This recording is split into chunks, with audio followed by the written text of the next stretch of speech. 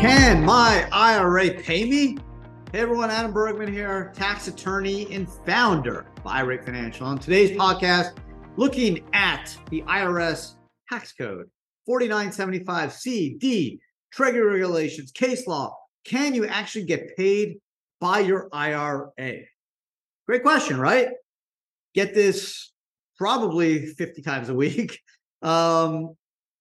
And I'm going to break down the answers, talking about getting paid as a fiduciary, i.e. it's your IRA versus paying a son, a daughter, a non-fiduciary, reasonable and necessary services, and finally talking about services without compensation.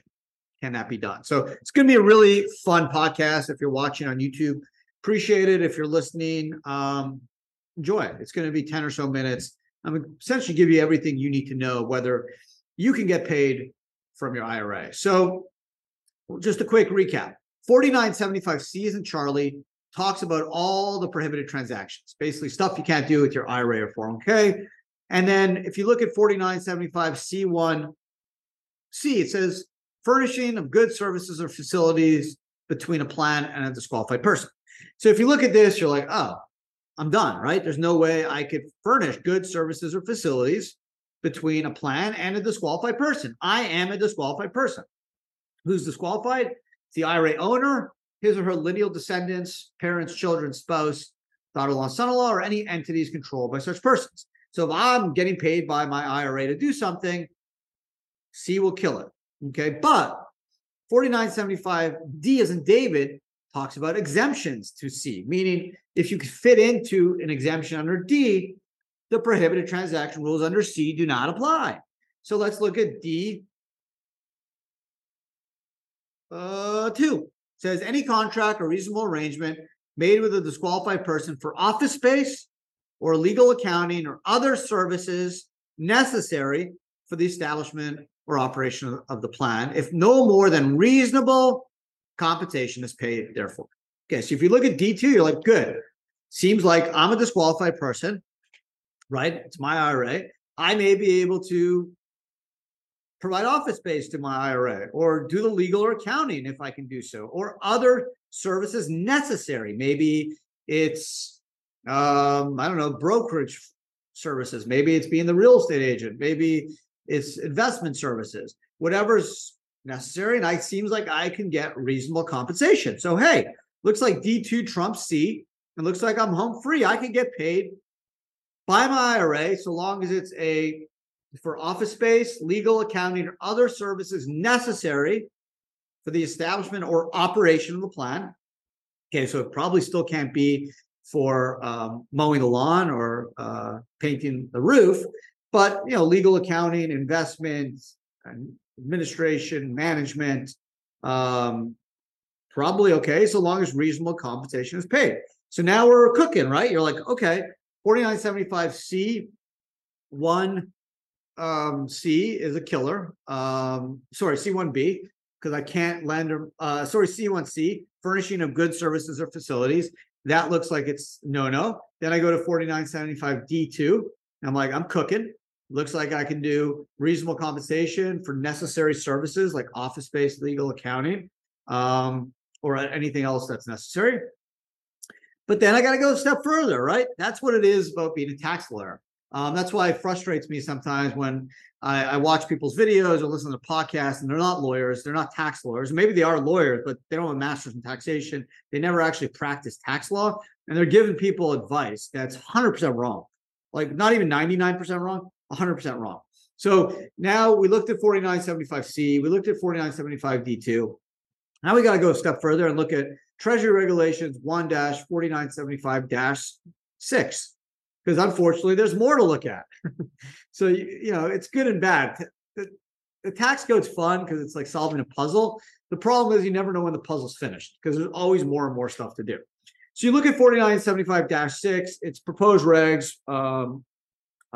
but they have more clarity and more depth on what the exemption is for D2, the office space or services. So they basically carve up this exception between non-fiduciaries and fiduciaries. And in the IRA world, the fiduciary is you, right? You're the IRA you're the one making the investment advice. A fiduciary can also be your investment advisor, right? Someone that has control over the assets, someone who's making investment discretion, investment decisions regarding the IRA. So 4975-6 adds another layer that says, yes, C says you can't do it. D says, well, you could potentially get compensated as long as it's reasonable and so long as it's for office, legal, accounting, or necessary. And then -6 goes a step further and basically says, hey, if you're a fiduciary, meaning it's like a self-employed plan, a solo K, you're the trustee, or a small business, or a IRA owner, you're not going to be able to get paid for any compensation because there's a limitation as a fiduciary. If you're not a fiduciary, let's say maybe you're paying your kid, you're paying your mom, your dad, potentially it's workable so long as it's reasonable compensation and it's necessary service, okay? And necessary service under 4975-6 is service that's appropriate and helpful to the plan, obtaining the service and carrying out the purposes for which the plan is established or maintained. A person providing such services to a plan solely by reason of relationships, such described. So the fiduciary issue is where it ends. So if you are a fiduciary, it's your IRA, a solo can, you're the trustee, you can't get paid. Even if it's reasonable compensation for accounting, legal, office space, you should not be involved. Okay. There are some exceptions for investment advice if you're a stockbroker, but otherwise, just trying to get paid to do like real estate services, whether they're necessary or not, if it's your IRA or if it's your solo K, you can't do it, even though 4975-6 and 4975-D2 seems to suggest you could. Now, there's one other wrinkle I want to add. There's a section that talks about non-payment. So services without compensation. And this is what it says. This is under 4975-6. It says, if a fiduciary provides services to a plan without the receipt of compensation or other consideration incurred in the performance of such services, the provision of such services, so long as it's reasonable and necessary, does not in itself constitute a prohibited transaction. So in fact, the employer can actually deduct the cost, whoever's paying you, but you'll be able to provide the services so long as there's no compensation. So if there's any cost incurred in the furnishing of the office space or services, there may be a deduction even though you're not getting paid for it. Okay, so to add another layer is, if you're a fiduciary, 4975-C would say you can't do anything, can't provide any services. 4975-D2 would seem to suggest you could, so long as it's office space, legal, accounting, or necessary, and there's reasonable compensation. And then if you look at 4975-6, the Treasury regulations, it basically bifurcates fiduciaries and non-fiduciaries. It says if you're a non-fiduciary, it's possible, if it's necessary, reasonable compensation. If it is a fiduciary, you can't get paid, but you potentially can provide the services without the compensation, including office space, legal, accounting, or reasonable necessary. And on top of that, the employer can actually get a deduction for the cost incurred. It's just you can't receive any compensation. So to sum it all up, as best as a tax lawyer can, if you are a fiduciary of your IRA, which every IRA owner is a fiduciary, you can't give up your fiduciary rights. There's case law that says that. You can't get compensated for anything. Now, you can provide some reasonable and necessary services without compensation under 4975-6.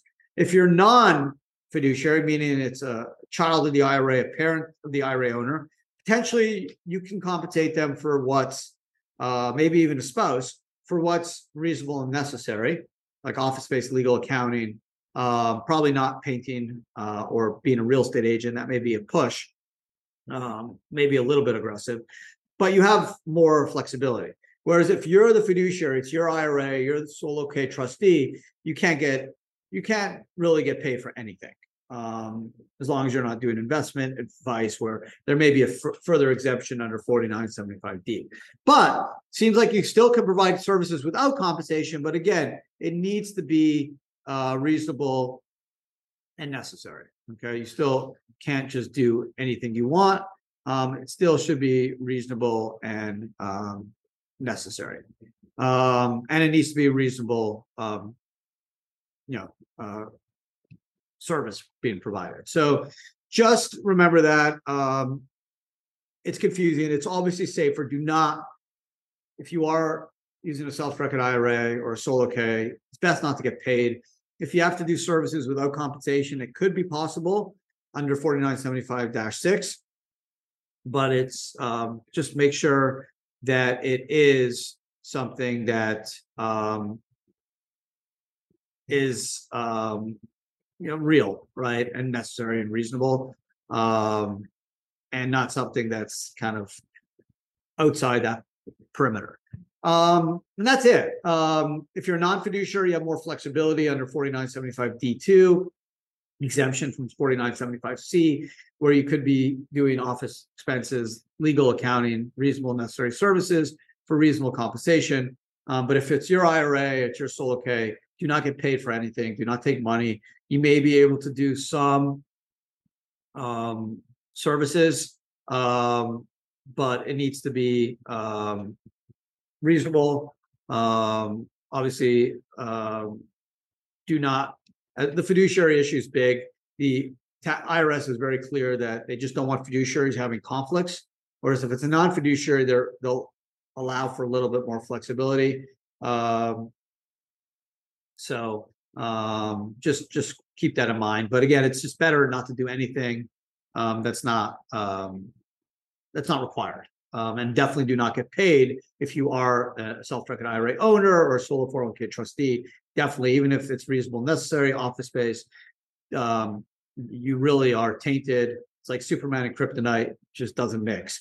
For non-fiduciaries, you have that reasonable compensation, accounting, legal, office space that you can play with. But as fiduciaries, you got to be way more diligent. And if you are going to do services that aren't and incur expenses that aren't, you're not getting paid for, make sure they're necessary. That's it. Another ad bit in the bag. I hope you guys enjoyed it. It's a really good, important episode. If you're watching on YouTube, appreciate that. If you're listening on Spotify, Apple, wherever you pick up your podcast, then also appreciate that. I hope you guys learned something. I know I did. This is always a really fun podcast where you get a bit of information on a very specific, self-directed IRA, 401k, alternative asset topic, and we can learn from each other. So hope all is well. Hope you're having a great summer, and see everyone again next week. Take care.